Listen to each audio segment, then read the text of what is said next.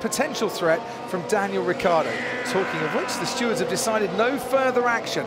Daniel Ricciardo and Sebastian Vettel.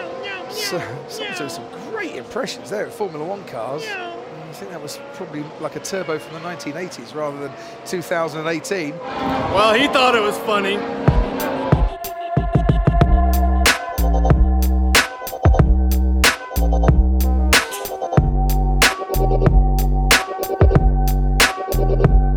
Hello and welcome to another episode of Rear of the Grid. As always, I am your host, Matt, joined by the great defector. He's trying to assert me by hosting his own podcast. It is Jashan BV. How are you doing today, good sir? I'm doing very, very well, mate. I'm keen to get stuck into this here podcast. I've got my Zoom coffee. Ethiopian bean Arabica. I don't know what it is. It's coffee. It's nice. Go check out Zoom Coffee. Very, very good high quality. We've had a few shockers that drag down the Rear of the Grid average, I think. Largely because of myself, I'd say. No. Sometimes I just decide that I don't want to do it. Stop beating yourself up. Oh, no, I'm not. Sometimes I decide I can't be asked. Or I just walk out mid-podcast. We've all been there, bro. You did once threaten to walk out of your own podcast. No. I once legitimately walked out mid-podcast. Good time. Also, that's true. You gotta bring some drama, mate. I forgot about But on this week's show, we take a look at we take an update on what has been going on with this whole cost cap saga. It's been a little while since we've had one of these, but we get into a little bit of a fierce driver debate pertaining to the fucking virgin Yuki Tsunoda and the Chad Mick Schumacher. And we also preview this weekend's United States Grand Prix. All that and more on this, another episode of Rear of the Grid.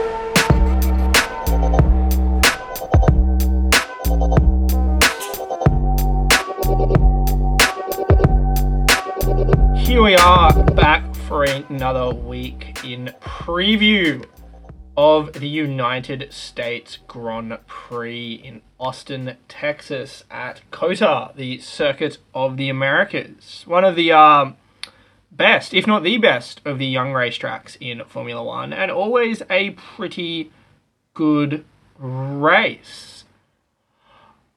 Oh, it was shit last year. Wasn't that shit last year? I remember it being completely awful. Can you remember the race? No, because it was completely immemorable. It was utterly boring. I can't remember most races. 2021 F1. How's your brain, Let's go have a look what the results were and see if It was cool because there were a bunch of fans there, but the actual race itself was pretty average. Pretty mid. As the kids say. United States Grand Prix. Boom. No, that's not what I want. There you go. 2021.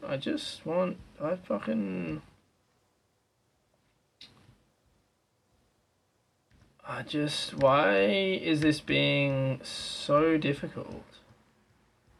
Here we go. The podium was Verstappen, Hamilton.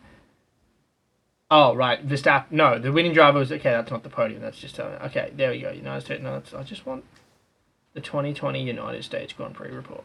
All right, here we go with that. It was won by Verstappen over Hamilton and Perez.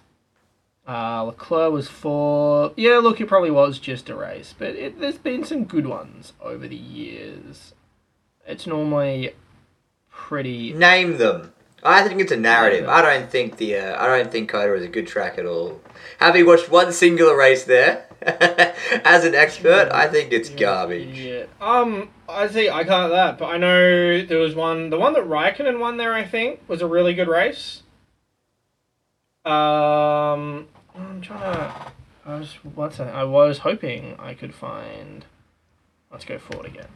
See if I can just find a list of people that won. All the drivers like it. All the drivers say it's a lot of fun. Yeah, Raikkonen's race in 2018 was a really good race. And then I think Bottas's one in 2019 was pretty decent as well. Big Valtteri. It's hard for me to judge a lot of the Hamilton era. Most of that I've blocked out, and not really that. But no, Coda's a good. It's a very flowing. It's a good track to drive. But regardless, we're jumping right into this. So Jashan, it's time for you to send it. Ooh, unexpected send. This guy's crazy.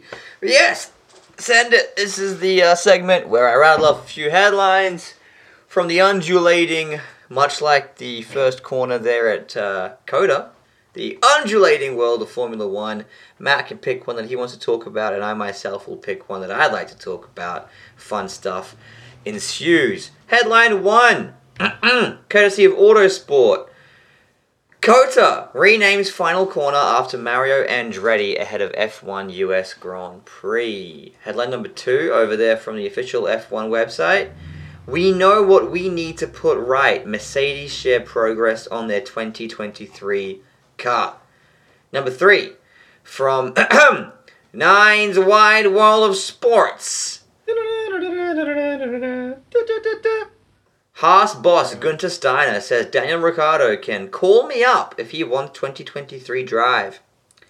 Headline number 4, Sebastian Vettel names his toughest F1 rival after 15 years of competition, courtesy of the official F1 website again. And finally, back to Nine's Wide World of Sports. Flying Kiwi inspired by 6-time champion Scott Dixon sets sights on IndyCar. Consider it sent. The Merchant of Hume, Matthew. Any of those headlines? Well, this is actually surprisingly, this is a good week for headlines. So can I defer to you so I don't lightly brush on the one that you actually possibly were going to talk about? I don't know. Right now, I know what headline I think we actually need to deconstruct, but there's a couple of others I want to seek clarification on. So I'm going to let you go first. You're going to let me go first. Stomp on your... Yeah, I don't want to seek clarification on a headline you were already eyeing off to talk about properly. So fair enough. Well, I'll give you the floor. I'll go with that last one. I'll go with the Flying Kiwi. Cool, this Kiwi. So can I take a stab at the dark at this? Of course. So is this just as simple as is it a rumor on Liam Lawson? Wrong Kiwi. Right category? Yes. What's Marcus Armstrong? Yeah, it's Marcus Armstrong. Which was one we've already speculated on F2, haven't we? Yeah. Shout out to our other show, F2 for You. You can find it on the exact same podcast stream. It's good stuff. But yeah, Marcus Armstrong is going to be making the move to IndyCar. Theoretically, it's not confirmed yet, but that's the strong rumor. He wants to go over there to America, and he referenced Scott Dixon and Scott McLaughlin, must be said, as kind of influences in going Scotty there. Mack. Yeah. Sorry. Scotty Mack? Scotty Mack, yeah. Scotty Mack. Is that his nickname? Is that his fun little catchphrase there? I mean, that's what you'd call him if you're an Australian, isn't it? That's what we do. Fair enough. Scott McLaughlin, so it becomes Scotty Mack. Well, the quote here is, I've always been attracted to the championship from a young age because I am a Kiwi and I've been watching Scott Dixon kick ass since I was about 2 years old. That checks out. Yeah, Christchurch-born Armstrong. Are you excited for Armstrong to go over there to IndyCar potentially, and do you think he'll succeed in the category? I absolutely would be. As I think I've sort of said in F2 and stuff like that, we've obviously seen other F-run sort of guys, obviously Grosjean and Ericsson's been there for a few years. Grosjean went over last year. And then this season we saw 2 former F2, I mean lots of them are that, but yeah, two recent F2 stalwarts in Christian Lundgaard and Callum Ilott go over and make their IndyCar debuts. And as I'm just bringing it up here, I don't know whether or not he edged it out in the end, but Lundgaard was in the race for Rookie of the Year all season. He might have just been edged out by David Malukas when all was said and done. Mm-hmm. He finished... He got the job done. He finished 14th in the championship, just behind Romain Grosjean. Actually, and not that far behind Colton Herta. But yeah, finished 14th in the championship on 323 points, which for context is miles off the lead, but as I said, not that miles off someone like Colton Herter, and edged out David Malukas for Rookie of the Year by 18 points. Malukas, someone who's come through the more typical IndyCar feeder system of Indy Lights. And Callum Ilott finished third in the rookie standings, 20th in the championship, both of them. I think Lundgaard had a couple of podiums by season's end. Ilott, not sure whether he got one in the end, but he certainly had a few races where he really was up there. And it should be said, both of them, Ilott particularly, is at one of the real small teams on the grid. I think they're a one-car operation. Mm-hmm. So yeah, they're one of the real, small teams.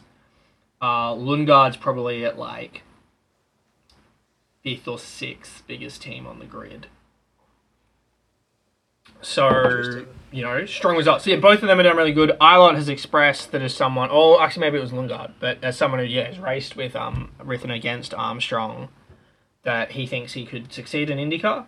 So yeah, I'd absolutely like to see it. I don't think there's any reason that Armstrong couldn't rock up and over the next few years, the adjustment period, be very, very competitive in IndyCar. And it is worth saying in IndyCar, in some ways that obviously there is a huge like Newgarden is an established guy. I think he's late 20s, maybe very early 30s. He's a 2-time champ. Scotty Mack is on the path to, I think, increasingly being a championship contender. He's late 20s. And then obviously there is that class of Palou, O'Ward, and Herter, who are all very, very young 20s. Palou's already a one-time champ. But you've also got Scott Dixon and Will Power, who have won, I think, probably about 8 of the last 20 championships between them, are 42 and 41, I believe. They are likely in their final throes of, if not just being competitors in the category, certainly title contention potentially.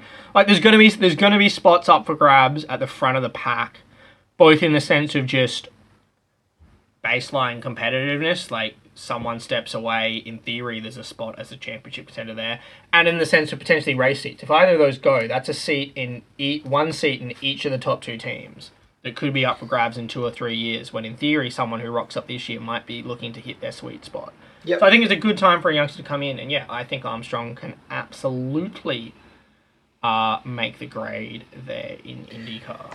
Well, he's actually in America at the moment, and he tested for Dale Coyne Racing at Sebring recently. So that's kind of the link there, and apparently Mr. Dale Coyne is looking to add a third car to his program alongside David Malukas and Takuma Sato. So, yes, Armstrong could slot in there. It'd be a good thing, as I said. It'd be a good spot for that. As I said, Malukas came on real strong second half of the season, along with Lundgaard, was in that Rookie of the Year race. He's not done it with Dale Coyne, but Sato is a 2-time Indianapolis 500 winner. They were a solid team. They were a solid outfit this year in that. And yeah, if they're expanding to a third car, that's not a bad spot. It's, a seat where there's not going to be like crazy high expectations, like if you join, with Penske or Ganassi or like Andretti. But yeah, room to grow there. So I think it'd be a great spot for him to land. Beautiful. Well, Is there a headline that you'd like to talk about there, Matt? There is. Can you just remind me quickly of the 3rd and 4th headlines? Because I feel like there was one of those had something I possibly wanted to ask about, but I know which one. They're not what I wanted. The 4th one was Seb Vettel naming his biggest rival over his career. Oh, okay, yes, that was it. Was it Ferrari when he was there? Oh no. Is it as simple as is it one of Hamilton or Alonso? Those are the 2 guys he named. Yeah, he said Hamilton, but before that it was Alonso. Yeah, because it was Alonso in the Red Bull. It was Alonso when he was winning. Yes. Alonso was the guy who, it was Alonso and Webber the first championship, really. Webber led most of the season. Alonso led into Abu Dhabi. Seb won the title. Alonso was the one who was ahead of him for a lot of the season in Title 3, and then Titles 2 and 4, he didn't have a rival. And then, yes, obviously it was Hamilton when Hamilton was... So, yes, that makes sense. It's the 2 you would have thought. I think it's this Mercedes story. Now, I've not seen this specific article headline itself, but I have seen some talk on Twitter and some people, putting out... what's the word I like? Some quotes. Some people tweeting quotes from Toto and stuff like that in his comments about the fact that they now think they've, figured out whatever, how that they were up to. So, yeah, and they seem very confident that they've sorted out the things they need to sort out and that they're not going to stay not being this level of competitive for much longer or going forward into next season. Yeah, I think that's obviously interesting that they're talking the good talk. We'll see if they can walk the walk as well. Obviously, I'm terrified of them having absolutely nailed it and just reverting back to yonks in front of everyone. But if it's just in terms of getting back up to that, I honestly, I don't really want to see Hamilton winning anymore. But if Mercedes can be back up properly on the level of Red Bull and Ferrari when Ferrari doesn't shoot itself in the foot, I don't think that if there is 6 race cars on the track any given week that have a legit chance at winning a race. That's great. With that'd be awesome. nothing going proper Monza 20, Monza 21 like bananas. That can only be a good thing. Great for the sport, great for the viewers, great. And it paves the way for George to be world champion, which is well, I was going to say, I going to mention that, you'd like them to be, maybe not like them to be great for Hamilton, but you'd definitely like them to be great for old mate Georgie boy. Absolutely. If I can have 2 championship contenders in amongst me favourite drivers, that would be swell. And one who's less likely to get fisted by his team at every fucking turn and just make me sad. Well, you mentioned that you don't know if Mercedes can walk the walk as well as talk the talk. I feel like if there's any team you'd have faith who can, I expect them. I expect they will. Yes, it'd be Mercedes. All this chat's a lot of it is coming from technical director Mike Elliott. So he got interviewed by one of the F1 journalists. They don't credit their articles to journalists unless it's Karun Chandhok, which this obviously isn't. But anyways. He basically expressed that, we've been trying to understand the car, and I think we do understand that now. We know what we need to put right. So, they're going to be allegedly diligent over the winter to sort out their issues. And I guess, one more season of Lewis Hamilton being a championship contender could be very, very juicy. I think I'm up for Verstappen Hamilton round 2 at the very least. That'll be fun. And if it is indeed 6 cars can win a race, that'd be fucking awesome. Well, fucking hell, Takuma Sato's 45. Takuma Sato's 45, yeah. That was going to be my 6th headline for Send It, but it just... Sorry, I just thought I decided I'd go have a look-see at who else is on the aging side of things. Yeah. Wait, is he related to Marino Sato? No, I don't believe so. I believe it is just Koinki Sato, a semi-common name in Japan. But yes, I was right about Dixon 42, Power 41. Obviously, you got guys like, he's not that, but like Helio's got to be close to his last season. He's 47. Creepers. If Ganassi chooses to keep it at 4 cars, there should be a seat opening up soon because Johnson's 47. I can't imagine he'll go more than another year or 2.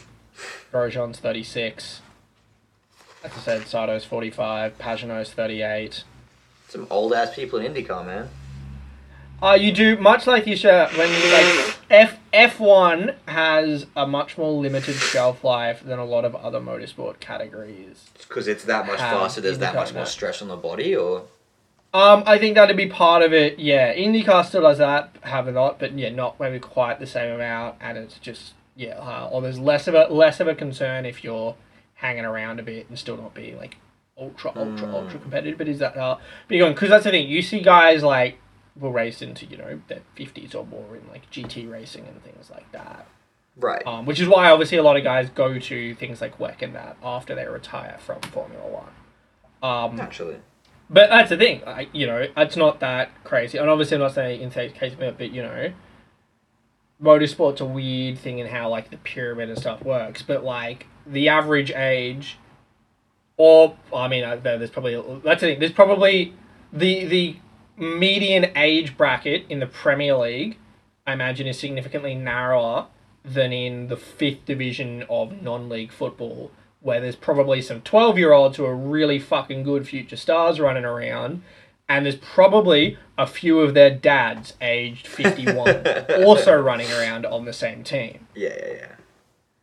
Whereas in the Prem, typically speaking, most people are going to be between the age of, 21 and 34. Fair shout, fair prem shout. Well, I reckon that brings us to the end of Send It. It does indeed more bring things to us send, to the end of Send It. I absolutely don't. So on to next topic, and this kind of pertains to talking about stuff with Toto, because Toto is a key part in this. But I'll ask you this, Jashan. What is the best F1 name pun currently going around? And why, this is a rhetorical question, why is it Max Verstappen? I prefer Zach Brown, personally. Big Zach Brown. Wait, are people bandwagoning to get rid of Zach Brown? No, but I think Big Zach Brown is nice because he's got some massive balls to be leaking these goddamn letters. Well, Max Verstappen, as someone who feels a little bit more on the well, I don't know what I'd say the Red Bull side of things, just the not rampant Mercedes side of F1 Twitter. Yeah. I will say Max Verstappen is definitely it's quite good. Glorious gift that Twitter has given us. It gets a chuckle. But yes, the cost cap. We obviously talked about this on last week's show coming out of Japan. We don't appear to be many... Well, I'm sure we are. Well, I'd like to think we are. But in terms of knowledge that we, the fans, have, we don't appear any closer to a verdict as to what Red Bull's punishment is going to be. Mm-hmm. We do seemingly know some more information. I believe I've heard, and you can correct me if I'm possibly wrong, or if you've also heard this out. It seems to be that possibly one of the things this is pertaining to could be around the salary of Adrian Newey, who is obviously the chief engineer or designer or whatever Red Bull, considered one of the all-time legends of the sport, one of the greatest minds F1's ever had. So, yeah, so it seems to be that possibly stuff to do with Adrian Newey's contract,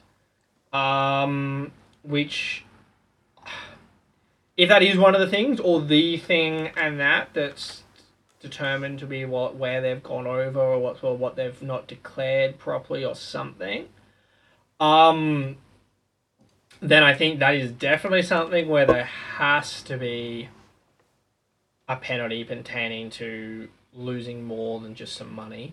Yeah. Because that is a fair case. It's one of those things, obviously, but it's like, if the way you went over the budget cap was to pay some more money so that you could actually make sure you could keep employing the dude who is renowned as possibly the best designer of F1 cars ever, certainly the best designer of F1 cars this century, then in theory that's going to give you a better car.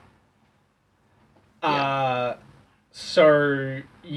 But before we possibly again speculate on what we feel penalties could or should be, I believe Zach Brown has come out and given quite a few thoughts on all of this. Jashan, if you want to take us through what Zach Brown has had to say. Yeah, it's interesting because I think I'm less aggrieved by them overpaying their guys than I am about them potentially spending a bunch of extra money on the car. But at the same time, if the money you're spending is dedicated to a guy who designs the car, then it goes hand in hand, doesn't it? Obviously, the meme running around at the moment is it's all catering. It's all the goddamn dinners they've been making. Whereas Ferrari have maintained their cost cap because Leclerc and Sainz cook all their own meals for them. So, anyway, Red Bull, they fucked up. Have you seen the I'm going to interrupt you now. Have you seen the great memes of like, you can't like, Adrian, you can't write down or like declare a front wing as catering or something, and then wings are wings. I do rate that. Oh, dude, F1 Twitter and Instagram is fucking taking this to the ends of the earth, and it's great. It's honestly, it's quality shit. Oh yeah, well, like, look, when the stuff isn't when they're not being heinously toxic, like as with everything in life. Yeah. There's the two subsets of the internet culture. There is the corner that's just being constantly toxic, just sniped backwards and forwards, and everyone is like, everything's awful. And then there's the other half, which is just memes. And the memes are always great.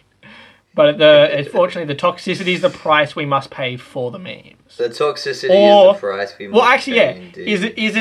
Here's the thought question for you, mate. Is the toxicity the price we must pay for the memes, or are the memes the silver lining we get for enduring the toxicity? I Discuss. don't mind that. either one. It's fine. It's fine. Is But, water wet? my personal favorite meme is classic like F1 troll, and it's just 2023 Mercedes W14 when Toto interprets the cost cap differently, and it's just a photo of fucking Megatron with a Mercedes badge on it. I haven't seen that one yet. That's good. It's fucking quality. That's fucking good. But yeah, the aforementioned Big Sack Brown really kind of blew up this cost cap chat to a whole new level. Where some of his letters, he's been writing letters, Matthew. Lord knows. People have been writing letters. I assume emails. Wow, but so do you know if anyone wrote him back? I don't know. I'm sure, maybe it's still in transit. We know how Ozpost is these days. I'm sure Do you that's reckon what he they're wrote using. one to Geno Smith? Maybe. If he did, I can assure you that Geno didn't write back. Indeed. But he wrote to President Mohammed Ben Sulayem, CEO Stefano Domenicali, and all of the cost cap compliant teams, which is likely where the story got leaked through one of those teams, I'd imagine. But this is the quote right here.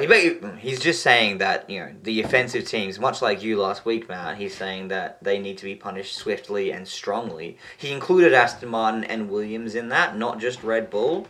He thinks Whoa! Well, since when were Williams involved?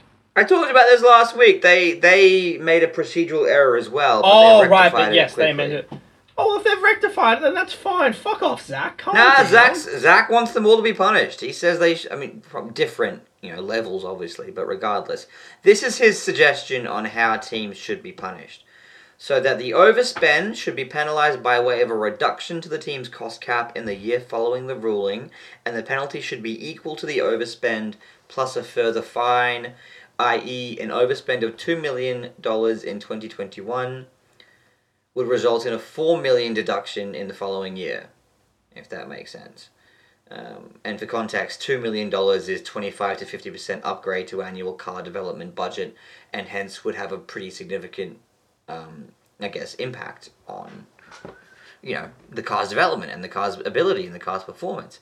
And then in addition, he believes that there should be minor overspend sporting penalties of a 20% reduction in CFD and wind tunnel time, which should be enforced again in the following year to mitigate against the unfair advantage the team has and will continue to benefit from. Because look, again, if you spend that extra money developing the car in one season, that boost obviously carries over to future seasons, right? It's not just a one-year thing. Potentially, yeah. So yeah, his argument is that you can't just fine them, you also have to kind of negatively impact their future developmental abilities to go against what they've already done. Yeah. I think he's absolutely right. I think the case to be made, this is one area I possibly did agree with the crazy toxic Twitter bit, and that there's a case to be made. It shouldn't be the deduction should be 2 or 3 times your breach rather than just equal to as potential case. So if you go over by 2 million, you should potentially have it reduced by 6 million on top of then any fine. Yeah. And that, but no, this is the thing. I do agree. The way to do this, it needs to be restrictions on budget in future years, reduction in like wind tunnel testing times and things like that, and then loss of points or expulsion in constructors standings. So that because otherwise that's the thing. I mean, interesting. We're out of again. That's what I don't know. I wish they'd all shut their mouths up sometime and not stay there. But I call it at the same time. I don't blame him, and I'd be thinking the same thing. Because didn't Toto come out during the last week and a half and basically say, oh well, if all Red Bull gets a fine then we're just going to internally budget in copping a 20 million fine or whatever it is. Yeah. And just go over the cost cap. Because these big teams and can while I'm that. like, shut the fuck up, Toto, and because don't say that, don't draw attention to yourself, but also just shut the fuck up. You sound like a whiny bitch. But it's like, that's what I'd do. Well, I think he's more making the point that that's what this opens up. He's not saying that that's what Mercedes are going to do. Oh, I think he is, because they would. Why wouldn't they? If they know they could, I do think he was just legitimately saying, and I wouldn't blame him. If it turns out all you're going to get for breaching is a fine. You just breach it and pay the fine. If you can afford that, you just breach it and pay the fine. Which is kind of what I said last week as well. Exactly, yeah. Your Mercedes, Ferrari, Red Bull, for the most part, 20 million. So that's the thing. If you decide that you really would like to go another 2 or 3 million in upgrades, and then you cop 20 million in a fine and that, what's 23 million to companies like those if it means they win the world title? Which is why, yeah, that's it. It needs to be future restriction down the line and that, so it makes it harder for you to develop future cars for the next handful of years. And yeah, and then you need to have some impact on the fruits of your hard-earned labour, as I said, whether it be a loss of points or if it's a certain thing and that, expulsion from the previous category, and possibly, as I said, being made invalid for, a temporary ban going forward from those categories. So I still sit firmly on the side of, and I know a lot of people will still that, but I just want to think, the Drivers' Championships happened, don't touch them. It's got to be something clear that Max has done. If it turns out that Max has been siphoning money into an offshore bank account that is leaked back to notorious hitman Jim Jimison, who has been subtly poisoning Lewis Hamilton to slightly reduce his ability to perform in the races. Obviously, then we can DQ Verstappen. But surely you just make the connection that if Max has been spending Red Bull money to pay Nicholas Latifi to crash at certain moments. Oh, true. Yeah, okay, that works as well. Yeah, if Max himself paid off Latifi, but yeah, it's the end of the day, Max doesn't get a say. Who knows if they even ask Max? And Max probably isn't privy. I doubt anyone's going, oh, hey, Max. They might go, oh, hey, Max, do you want another upgrade to the car or something? But I doubt they're going, oh, hey, Max, if we put any more upgrades on the car, that'll be us over the budget. Do you want us to do it anyway, or do you want us to stop? And that. Because they'll just be, why are they? They're not going to. I don't think they're keeping Max privy to where they are with relation to the cost cap. So It is just. It's a lot to take it off Max. And as I said, if you want to play. And what Zach suggested here wouldn't take anything from Max. It would just exactly. The team. I think Zach is barking up the right tree. Because it's the thing. If you want to play the asterisk game, we could all do that. But again, as Lee Ellis off No Dunks once showed, if you play the asterisk game, you can pretty much asterisk every single everything in the history of sporting titles or whatever. If you really want to, once you start going down that path, you can come up with one to God knows how many things every season, and you're like, so because that's the thing, you can't. Who knows for sure if that is what did it? For all we know, that extra bit they put on the car turned out to be completely naff. And we still haven't had a confirmation on what the overspend was. The rumour is Adrian Newey's salary, but that's not confirmed anywhere. Exactly. That could again be just a Mercedes paid for hit piece. We don't know these things. Yes. We will obviously stick with this story and keep up for updating you guys as anything further comes to light. But let's move on now. I also think the fact that Zach Brown, I don't think he's angry that this story leaked. I think he probably leaked it himself. I think he wants this to get out there. And I think he's a little bit salty because obviously McLaren haven't really nailed down their new car, and he's seeing other teams kind of succeed, and he's just trying to play politics a little bit and bring down the competition, which is all part of the game. That was my first thought when he included Williams. I was like, geez, you are a bit worried about the 2023 car, are you? Are you, Zach? Don't think Williams is really threatening you. He's just intimidated by Big Don Albon. That's what he is. He just knows to be afraid of Logan Sargent. Yeah, fuck oath. Getting an FP1. Oh, he's worried that they'll sign Sargent, and then Williams will become the darling of the American public. Got the American on them, and so he wants to try and paint them as cheaters in the eyes of America and get ahead of the curve. Oh, you guys got an American before us. Oh. But yeah, moving on to quite an interesting little thing that I stumbled across somewhere out there on Twitter a few days ago. Someone shared a graphic. Did I send it or didn't send it? Average race pace over teammate by percentage. 0. the drivers, obviously, this is showing from 10 drivers. So to run through quickly, or at least won't surprise you. Albon almost half a second faster per lap on average than Latifi. What a shock. Huge. Norris is 0.42 faster than Ricciardo. Jesus Christ. What a shock. Verstappen is 3.5 tenths up on Perez, which Verstappen's been that much up on everybody, so I don't hold that one over Perez. Leclerc has been over 3 tenths up on Sainz, which I was surprised but not surprised by, and I definitely think is disappointing if you're Sainz. He shouldn't be that far behind Leclerc in pace. Yeah, doesn't have the X factor, mate. He's not the superstar guy. He's the number 2 guy. Oh yeah, but that's the thing. That's the thing. X factor should just mean that he's not able to then convert the improbable decisions to race wins or come up in the real clutch. But he shouldn't. The lack of X factor shouldn't mean he's that far behind week in and week out. Mm-hmm. That's what I'm concerned by. Setting aside that, or does he have the X factor? I want him to be consistently about with Leclerc most races, and then Leclerc just blows him away on the odd one or something. That's what I'm troubled by. Bottas 2.2 tenths up on Zhou. No real surprise there. Zhou is a rookie, so I think we're at that. Vettel 0.15 up on Stroll. Alonso just over a tenth up on Ocon, which is interesting, because Ocon's probably had the better run of luck, but that's not miles apart.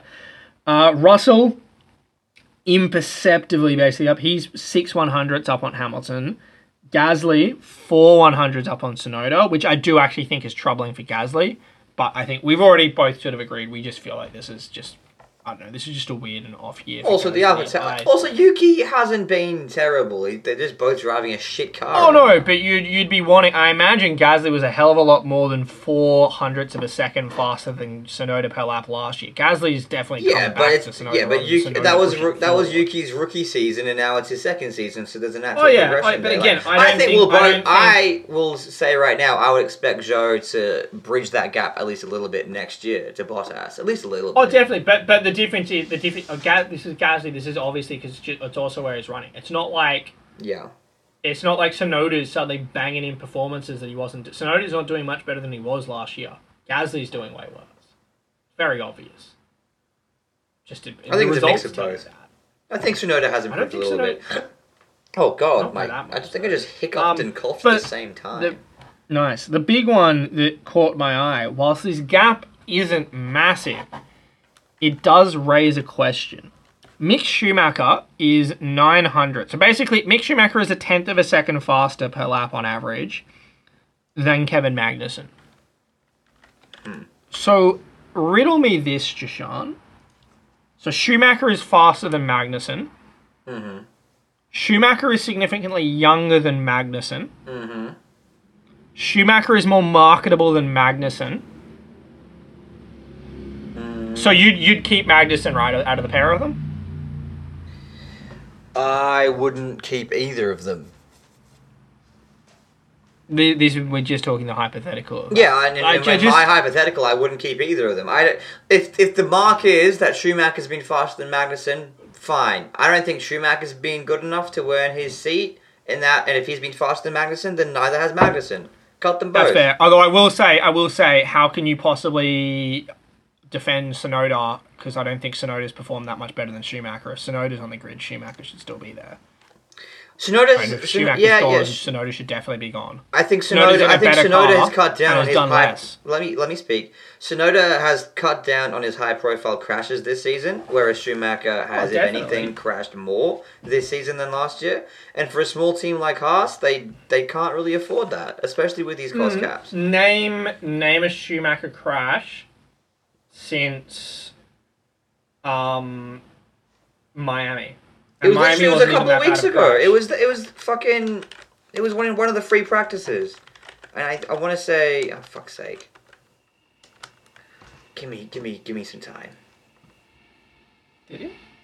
Oh, if he crashed in free practice. This is literally an article that was released 21 hours ago. Headline: Mick Schumacher costs a fortune and has wrecked a lot of cars, admits Haas F1 team owner. Yeah, but again, I'm like, how recent are those crashes been? Like, he had those crashes right at the start of the season, But I would have said on the whole, since then he's figured it out. I don't think he is wrecking race cars every week anymore. There was a my recent point. one. There was a recent one. There was a couple. It was a few weeks ago. Oh, for God's sake! There are all these Hulkenberg articles I have to delve through. Schumacher crash. Ugh. He had a massive crash in FP1 in Japan. Was that not in the wet? Magnussen didn't crash. I know, but ran, you know. You know, he split the car in two in Monaco as well. It's not great. Yeah, okay, so Monaco's the last big one. crash in Jeddah. I think Jeddah was the one where he shunted into the back of Seb Vettel. I know, as I said, that was very early season. I think he's had a pretty good run up until obviously, yes, okay, if he had an incident in Japan. He was on a pretty good run where he hadn't done anything. It wasn't an incident. He wrecked the car in Japan. Again. Yeah, I'm not. But to the point that I think it was getting close to a long enough stretch that you could argue that, okay, that is now an outlier. Everyone has had crashes at some point, and they're going to. Max Verstappen will ride off a race car sometime over the next few years. For sure. And that. So I think that's. But at the same time, if he's done it a lot, and let's say Guttastana gives him the do not crash the car again because we can't afford it, and then he goes and he crashes the car again, then that's grounds to. Yeah, okay, but do you want him to? Unless you want him to not push, the race sure. again. This is the thing. When you're racing, you're always only. If to actually do good, you can only ever be, realistically, you're at your best when you're a fraction of an inch away from it all going horribly wrong because you're right on the limit. Yeah, and I think veterans, which is why I think this is why they're leaning towards signing a Giovinazzi or a Hulkenberg. Veterans can keep it on that line without pushing it across that line more frequently and more consistently. on the other hand, I'd make the point of are the veterans actually even at that line? And that would be my point of Tsunoda as well. I reckon in the context of the cars they've driven, Mick Schumacher has the more impressive results and is the faster driver of the two. So now maybe he's just generally. Mick Schumacher has had two good races in his career. I think Tsunoda's had at least 6 or 7. No, that's not true because he's had races where he is. At the end of the day, because Mick has more points than Tsunoda this season in a worse car. Hitherto, he must be performing better. That's the most the basic Haas and equation AlphaTauri car are the same right now. They're on almost equal points. They are, but I would think we'd both still say the AlphaTauri is probably a little bit better, you'd expect. Certainly in the second half of the season. It doesn't necessarily. I think it is. The Haas car was clearly better in the first half of the season. I know, and all not those at all, points but were Schumacher. K-Mag. None of them were Schumacher. That's just as I know. simple as Yeah, that. exactly. Well, that's even worse then. K-Mag got the points when the car was good and ahead of the curve. Mm-hmm. Schumacher has gritted the points in the races where the car wasn't nearly as dominant, but he found a way to make it work. He hasn't just had the 2 good races. He's had 2 good finishes. That's absolutely true. He's only really had 2 good finishes in his F1 career. Mm-hmm. He has had races, and yes, he's made mistakes at the end of them, but he's been showing more in the way of pace. That's the thing. I'm fully supportive. I think with the lay of the land, Yuki deserved a year 3. But that's my point. Mick deserves a year 3 as well. I think that's the cutoff. I think you have to be horrifically tanking to not get year 3. It's that basic thing, and this applies to me in so many sports. Once you take the chance on a guy, you've got to stick with them. Because again, and I know you're just going to say he should never have got this long, but are you telling me you reckon Mick has been performing worse than Latifi? Who got 3 years in F1? But there's more to it than that. It's not just about how quick they are on the racetrack. This is the money side of things. Do you think Schumacher's wrecked more cars than Latifi has? Latifi's had so many accidents. Not the point I was trying to make. I'm making the point that Latifi's a pay driver, and for a team as small as Williams, that helps. And now they can get rid of him because they've got the Doddleton back. Yeah. Schumacher's marketability and popularity definitely helps them as well. Is he that popular? I think Schumacher's still one of the darlings of the F1 fan base. He is way more over than a Magnussen or Giovinazzi. If they get Hulkenberg, that maybe competes because everyone fucking loves Hulkenberg, but he's way more popular than Magnussen or Gio. Yeah, but And he's again, well, back to my original he's point. got that Schumacher name. Purely based on pace, then yeah, you fire both of them because when Schumacher had those good finishes and he performed well, we both agreed that he can't just rest on his laurels now. He needs to keep going and succeed beyond this, and he hasn't. Oh, absolutely. He's done fuck all since then. Absolutely. Apart from destroy the car in Japan. That's a fact. Yeah, Magnussen has also done absolutely nothing. The Haas setup is not great. That's just a fact. And Schumacher has definitely not benefited from being in this Haas car for 2 years. Obviously, last year was a complete write-off. Him and Mazepin just essentially running their own race around the back all season. That sucks. And that's definitely a shame.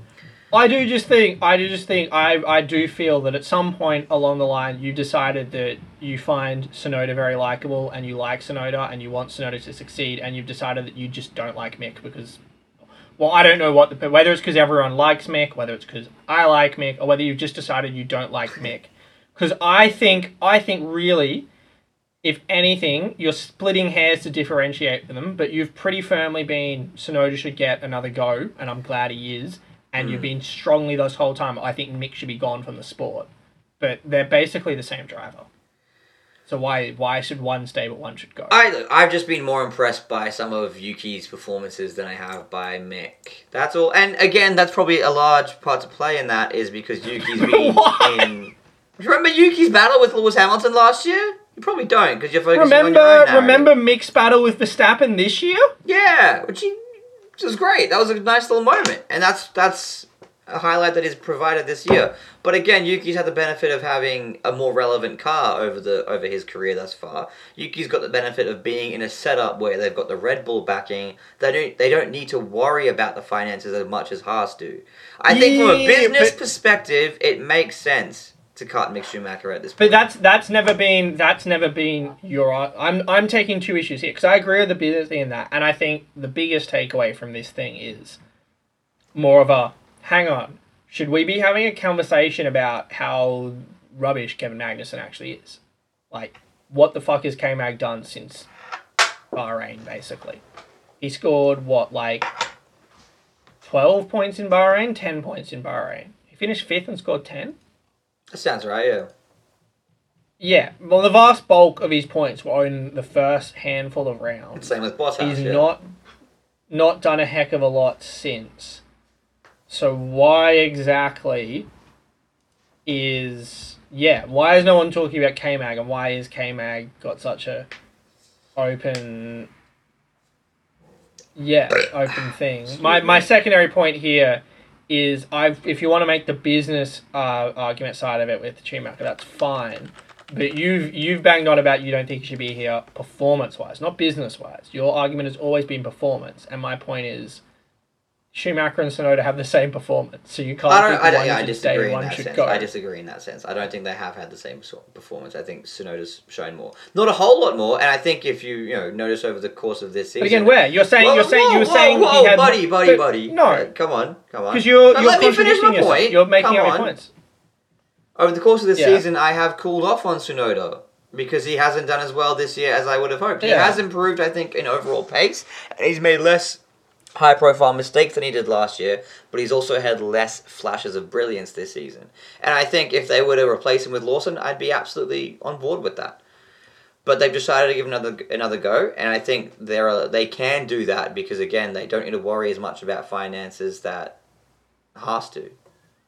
They've got that safety net, and they want Tsunoda there because it boosts their relationship with Honda, and they want Honda back on board. Yeah. There are more facets. I think here I'm not disputing the logic of the business side of it, but I'm taking issue. I think you're conveniently now latching onto the business, marketing, costing side of this to justify why you've always wanted Tsunoda to stay and Mick to go.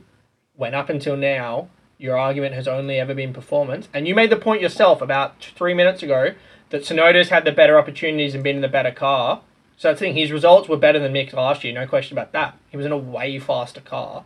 This year, they've been in a wash car, and their results have been a wash. They've both done next to fuck all. Mm-hmm. So they're the same driver.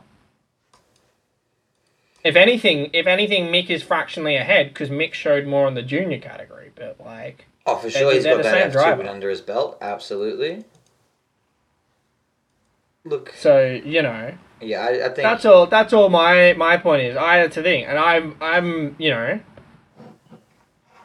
Mick just hasn't shown enough for me. And look, to be fair, Tsunoda probably hasn't either. But I've been more impressed with a few of Tsunoda's performances than I have by Schumacher's 2 good races. That's all. okay. Pick out a performance. What name a? I just a curiosity because I can name you the performances of Schumacher that have impressed Yeah, me. because there are so few of them. There should be if you're saying there's so many Tsunoda performances, you should be able to name someone. Well, okay, the last race of last year, I believe, he got mad points. He had that juicy battle with Lewis Hamilton. I imagine you remember that. No? Yeah, the Derby last year. Really? Yeah, he got mad All I points. remember of Abu Dhabi is the end of it, if I'm honest. Yeah, it was a fair Just bit. openly on me. His debut in Bahrain was very, very nice. Oh, God. Ooh. He's got a record with De Vries. What? Ah. Nick De Vries and Yuki Tsunoda to be the shortest ever F1 driver lineup in history. Love that. Yep, You beauty. it's gonna be good. Oh, it's It'll going be to be good. great. You know what will be fantastic banter if Tsunoda absolutely dicks De Vries next year. That'd be fun. That won't be a good look.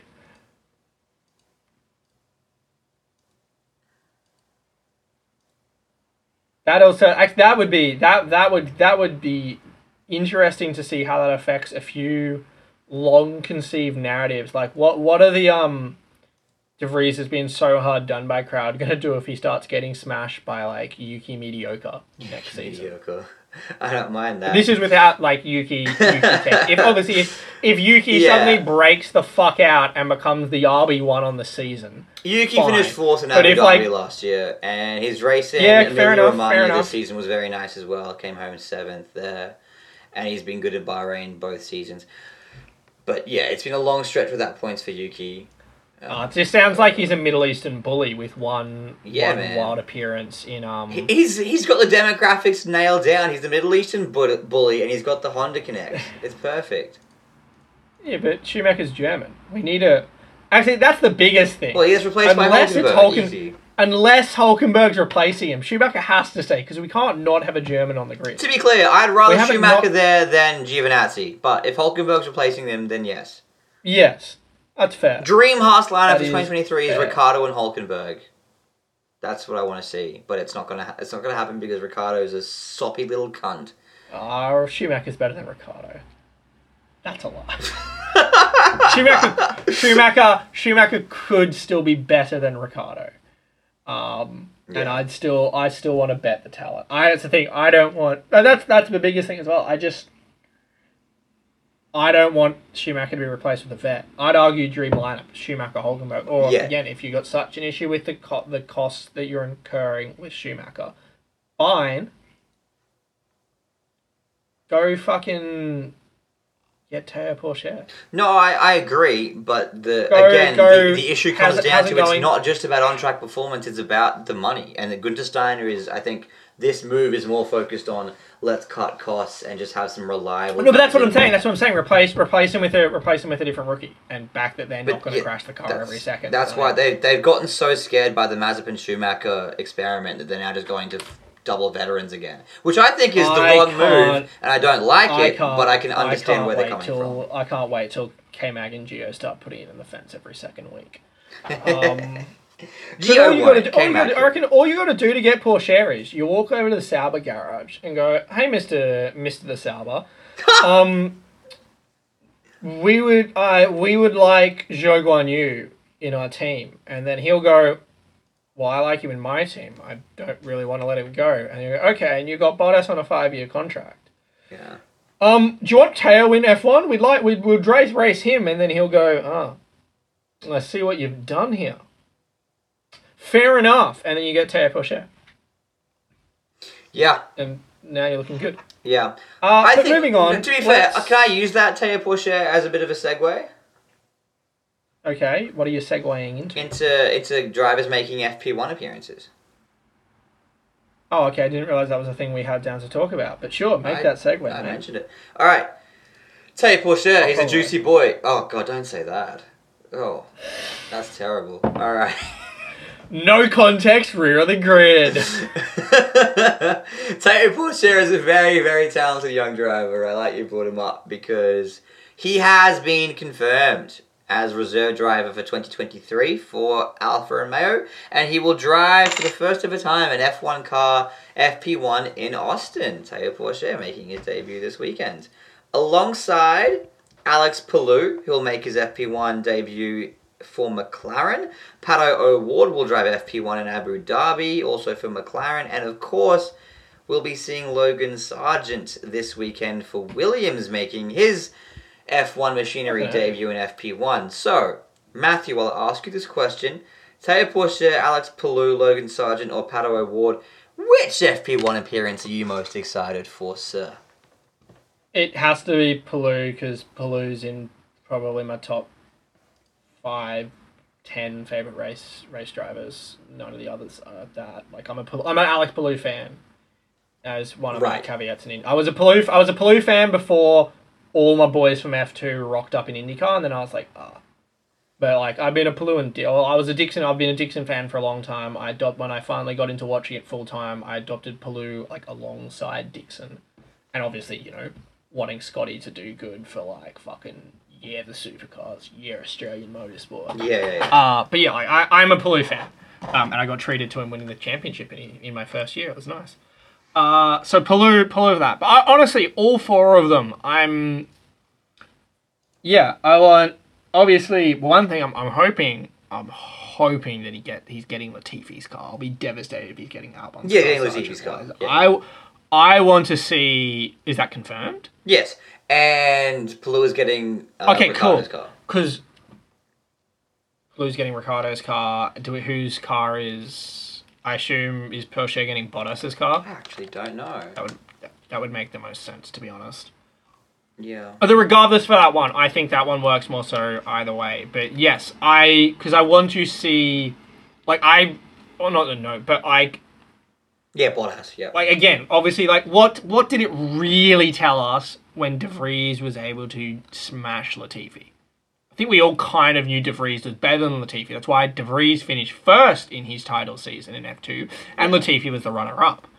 So I don't really want to see Sargent's time go head-to-head with Latifi. I'd rather see what Sargent can do because the best... And even then, obviously, they could run different programs in the session. But the best context you're going to see in terms of a free practice session and that is how Sargent can match up with Albon. Yeah. Can he be somewhat close to him? Or, heaven forbid, can he actually beat him? If he beats him in the practice session, I think that is notable. Same goes for Palou over there at McLaren. I don't really care... Obviously, it's less of that, but I don't really care for how Palou can match up with Ricciardo that I just don't know cares anymore. At least in terms of being good for McLaren, certainly not a practice session. I am curious, that's the thing. I'd be very surprised if Palou, but also fucking ecstatic if Palou's ever to beat Norris somehow. But I'd be interested if Palou can be within half a second or something of Norris and he's first rocking up in the car. I think that's very promising and bodes well for maybe Palou could make that transition at that. Pourchaire-wise, I think it's kind of interchangeable. There's obviously the case of how can he measure up against a multiple Grand Prix winner in Bottas, but there's also how can he measure up against a man who's obviously the only rookie, but he's also one of a the guy better, who's beaten in before theory, in but F2. better young drivers in that, and a guy he was going toe to toe with in F2 and that. So yeah, all 3 very interesting. But I'm most watching. That's the thing. At the end of the day, I think Sargent was almost a guarantee to get into F1. Well, not a guarantee. I think Sargent is great odds to get into F1. If Sargent does his job in Abu Dhabi and F2, Sargent's in F1 next year. I think that is locked, loaded, and confirmed. He will be their first choice. And if he fails to get the super license points, that's when they'll look elsewhere. And then I think it could well become someone like Doohan. Pourchaire, I still think, is very good odds on getting in. Probably going somewhere along this Piastri path. So whether or not he actually ever gets in there with Sauber, with them having Zhou, and Bottas is under one of the longest deals in F1, Yeah. or whether it's after a season of K-Mag and Giovinazzi mediocrity, Haas goes, okay, maybe it would be nice to have a youngster in here again, and then goes, hey, can we have Porsche? I think that Palou and O'Ward are the ones that there is not an easy, obvious path for them into F1. So so both on the Palou fan, but also I really am curious to see how these IndyCar guys can stack up against. Perez retires I'm after really... next season, and Red Bull poached Lando Norris, and we have a Piastri-Palou partnership. Bang. That would be the easy. That would finally bring everything for me into symmetry. Because in theory, in terms of my previous things, and all I think, McLaren, I've always liked McLaren, less so when Hamilton's there, but I love them with the Jensen Button half the carriage. I've always liked McLaren. They're close to, in theory, Williams, my favourite team in the grid. They're arguably operating as it when the lineup was Norris, who I certainly enjoy. I've enjoyed less the longer he's been here, but I've enjoyed in certainly his rookie season. Yeah. And they had Sainz alongside, and Sainz made Norris more likable. It was just the beautiful partnership. Yes. I fucking love McLaren with that. Piastri is, through overall how much I like him, rate him, and he's obviously then the extra bump he gets as being Australian. Piastri is going to come in and take over as my favourite driver of the grid. He is going to bat slightly ahead of George and Carlos. Naturally. If you could put Palou in there with him, Palou would probably move into number 2 on the grid. So if you could have me 2 favourite drivers on what is no worse than my 3rd favourite team, allowing it to just happily be my favourite team, everything would be in perfect symmetry. Why did you suddenly become a pirate? You keep referring it to me favourite 2 drivers or me favourite team. Me hearties. What's going on? I don't know. Fair enough. I just don't. I speak the good English. The good. The good.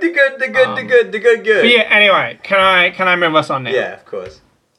All right, on to this weekend's Grand Prix in the US of A. Unless you're going to tell me there's something else that we were meant to Nah, mate, that's us, bro. Cool. Yes, Circuit of Americas this weekend. 2nd time back since COVID, so 2nd race here for Jashawn. I've obviously been a veteran of quite a few. As I said, it is one of the better Tilkodromes ever made, in most people's opinion, driver and fan and expert commentators alike. I don't know. As an expert commentator, I gotta shed my doubts. Sorry. Fucking Muppet. He's a fucking Muppet. Yeah, so I'm looking forward to it in that it could deliver some good racing, but I'm also kind of like, the way the trend is going at the moment, it's just Verstappen wins. Yay. Yeah, so I don't know, I'm not getting too hopeful of an absolute banger Grand Prix by any means. There is only 4 races left for someone outside of the top 2 teams on the grid to win a race. It's been ages since something like that's not happened. Yeah, it felt like a spot like Japan would have been a good one with all the rain and stuff, but it just didn't eventuate, alas. Yeah, one of the Mercedes boys has to figure something out in the next few races. Yeah, come on, let's figure it out. But and like Perez, frankly, I hope that someone match fixes Perez to winning in Mexico. I fully endorse rigging Mexico so that Perez wins. That would be nice.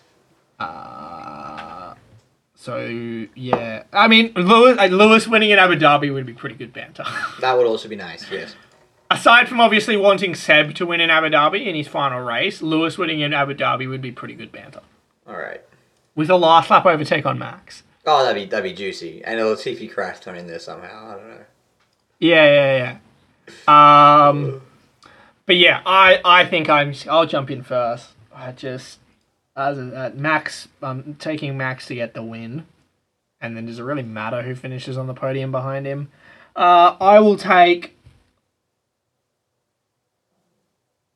reckon this could be a return to the wacky run. So I will take George and I will take Lando. I can see Ferraring again. Mercedes being in a pace bracket more similar to Lando, so he's able to split the pair of them, and Perez will just end up with... I don't know, Perez will end up with an engine penalty. Something will go on to Perez, and he'll end up qualifying 12th or something like he occasionally does, and he'll only be able to get back to 5th. So you got a Max George Lando podium. Yep. Juicy. Very juicy. Well, look, first of all, Schumacher to score points. wouldn't be caught dead, mate. Yuki Tsunoda to score points. This has now become the most heated rivalry in all of RA2G history. Is Yuki Tsunoda versus Mick Schumacher. I think it's definitely UV me regards George Russell. That was good fit. Oh, what about UV Spencer regarding Perez's win in Bahrain? That was only ever really debated once. Yeah, but it was half an hour of heated fire. That is maybe our greatest ever debate. In any case, I think it'll be an interesting test of Max's character. He's won the ship. He's won the championship. Does he go Super Saiyan and just keep pumping out wins, or does he chill out a little bit? You know, we don't really know. Last year, it took him to the very, very end to win the championship. The thing is, even if he chills out, he's still probably like half a second faster than everyone. That's a fair call. I ultimately think there'll be a bit of a hangover here in Austin, and I think after that he'll refocus on breaking Schumacher and Vettel's record for 13 wins in a season, which he will most likely attain. Yeah, that's a fair shout. Brazil and Abu Dhabi, lock him in for Max, because I think there is a legit case to be made that as long as Perez is able to beat the 18 people that aren't his teammates, I think, understandably so, Red Bull would probably try and get Perez in the position to win Mexico. All Perez, I think, has to do is beat everyone else, and then they'll find a way to let him, hopefully... That'd be nice. Finish ahead of Max. Just for the PR stunt. With final lap of the race, Perez is running P2 like 10 seconds behind Max, and then they're just, oh no, your gearbox has stopped gearing. Yeah. What a shame, Max. And Max is there like, oh no, I can't believe this has happened to me. I am devastated. Indeed, that'll be good quality shit. I believe that Leclerc will win, followed by Perez, followed by Lewis Hamilton. That is my prediction. Oh, crap. Here's a question for you. Who do you reckon on the grid most suited would look best in a Stetson? In a Stetson? Yeah. Let me look up what a Stetson is. Oh, so I've said it wrong. Oh, that hat. Right. Mate. Well, that's... I cannot believe you fucking incompetent fuckhead. It's a bit harsh. Jesus Christ, mate. I stand by it. I'm not an American... I don't have a, fiending for American culture like you do. I don't... Calm down. Neither do I, but I know what a Stetson is. Give me a Cobra any day of the week, brother. Ricardo always looks pretty good when he... Aussie Pride! I just call it a cowboy hat, man. Ricardo wears one every single year they go to Austin, and he always looks good. I was going to say, I was going to possibly add the caveat of, aside from Ricardo. Aside from Ricardo? Fuck.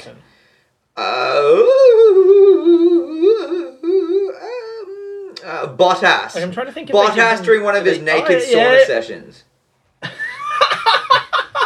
That's a beautiful extra caveat. Yeah. I reckon K-Mag would be a good shout as well. Yuki is one I'd love to see. Yuki and Joe. That'd be funny. I'd love to see in the Stetson. That'd be funny. Really, they should just do photo shoots before the US Grand Prix with every single driver wearing a Stetson. They should do like the grid photo that they do at the start of the year before the first race. They should do another one of them with them all wearing Stetson. And announcing our first ever sponsorship on Rear of the Grid, Stetson. Great hats for great people. That would be, I'd be so down to do ad reads. I reckon that would be fucking hilarious.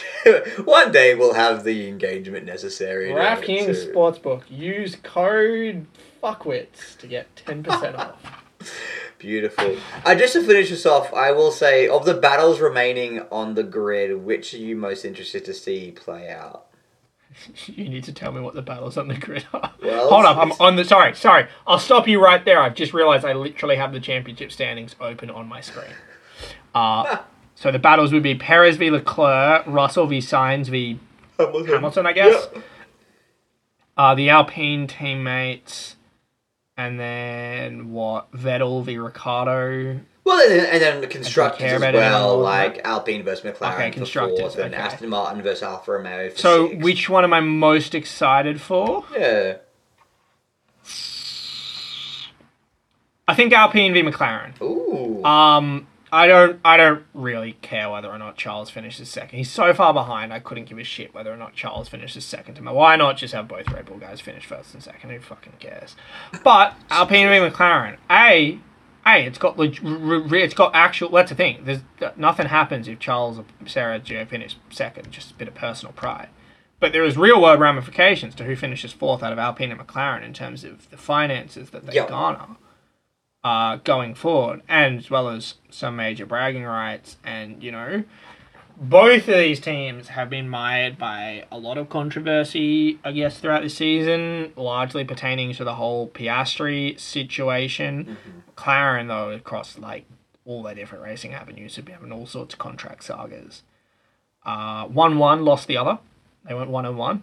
That's an acceptable record, I think, in the courtroom. Fair enough. I'm 90% certain Palou is racing for Ganassi next year, I believe, seeing out his contract there, and then moving to McLaren is my understanding. Love it. But I think both of these would really love it, is just being able to point to it as a sign of we are trending in the right direction. Fuck yeah. So I think that's the one. That's the one to watch. But also, I'm a little bit interested in whether or not Aston can overhaul and pass Alfa Romeo. And I think they can, just because I think Vettel's going to have a couple more vintage performances in him. I don't think Suzuka's the last time we're going to see Vettel up in the points. Yeah, no, I tend to agree. And I'm not convinced we'll see Bottas in them again. So, It hasn't been in the points for fucking ages, bro. and I'm taking Haas to beat AlphaTauri because Mick is going to score points before the season ends. Yep. Okay, that's I'm obviously bollocks. manifest No, I it like to it. happen. Who will win? I'm AlphaTauri or Haas, Yuki Tsunoda or Mick Schumacher? Catch it here next week, folks. I'm going to manifest it into... but yeah, he's quite right. So very, very short preview, but there was a lot of other news to talk about. But yes, for another week, find us on any good podcast player, and more importantly, online on Instagram at Online Hub Media. And also be sure to go, if it's something that takes your fancy and you're that way inclined, be sure to go and find our sister podcast, the Four-Man Wall, which is, I believe, is that on Spotify under its own, on podcast players under its own feed of, is it under the Four-Man Wall or 4MW? The Four-Man Wall. Also, it's just on it's on my Four-Man website. Wall, there you go. On all, or yes, you can find it through the Hub Media, the link to which obviously is in the Instagram. So find the Instagram, and that's your starting point. You go from there. You'll be able to find everything else from there. But yeah, check out the Four-Man Wall. They've had one debut episode they released last week. It was quite good. I assume there's one coming up this week, Jashan? Can confirm we'll be recording later this evening. I'm very excited. Ooh, Also, nice. F2 Well, the for big you coming follow-up. out soon too. The big follow-up question in that case is, can you exclusively reveal on this episode of Rarely Grid, is Nicholas Brazier making his debut appearance? To be confirmed. We're still working on Nicholas Brazier. He's TBC even at this late hour. Yeah. Insanity. But yeah, check out that. It's a very, very good podcast covering football, primarily the A-League, but a few other things, sort of Australian and loose football. I assume, any massive international stories that break could well get discussed. Fuck yeah. Ballon d'Or chat tonight. Until next time, for another week, I've been Matt. He has been Jashan. Big Giancarlo Fisichella fan over here. Prefer Park Ji-sung. Ah! And we have been Rear of the Grid. What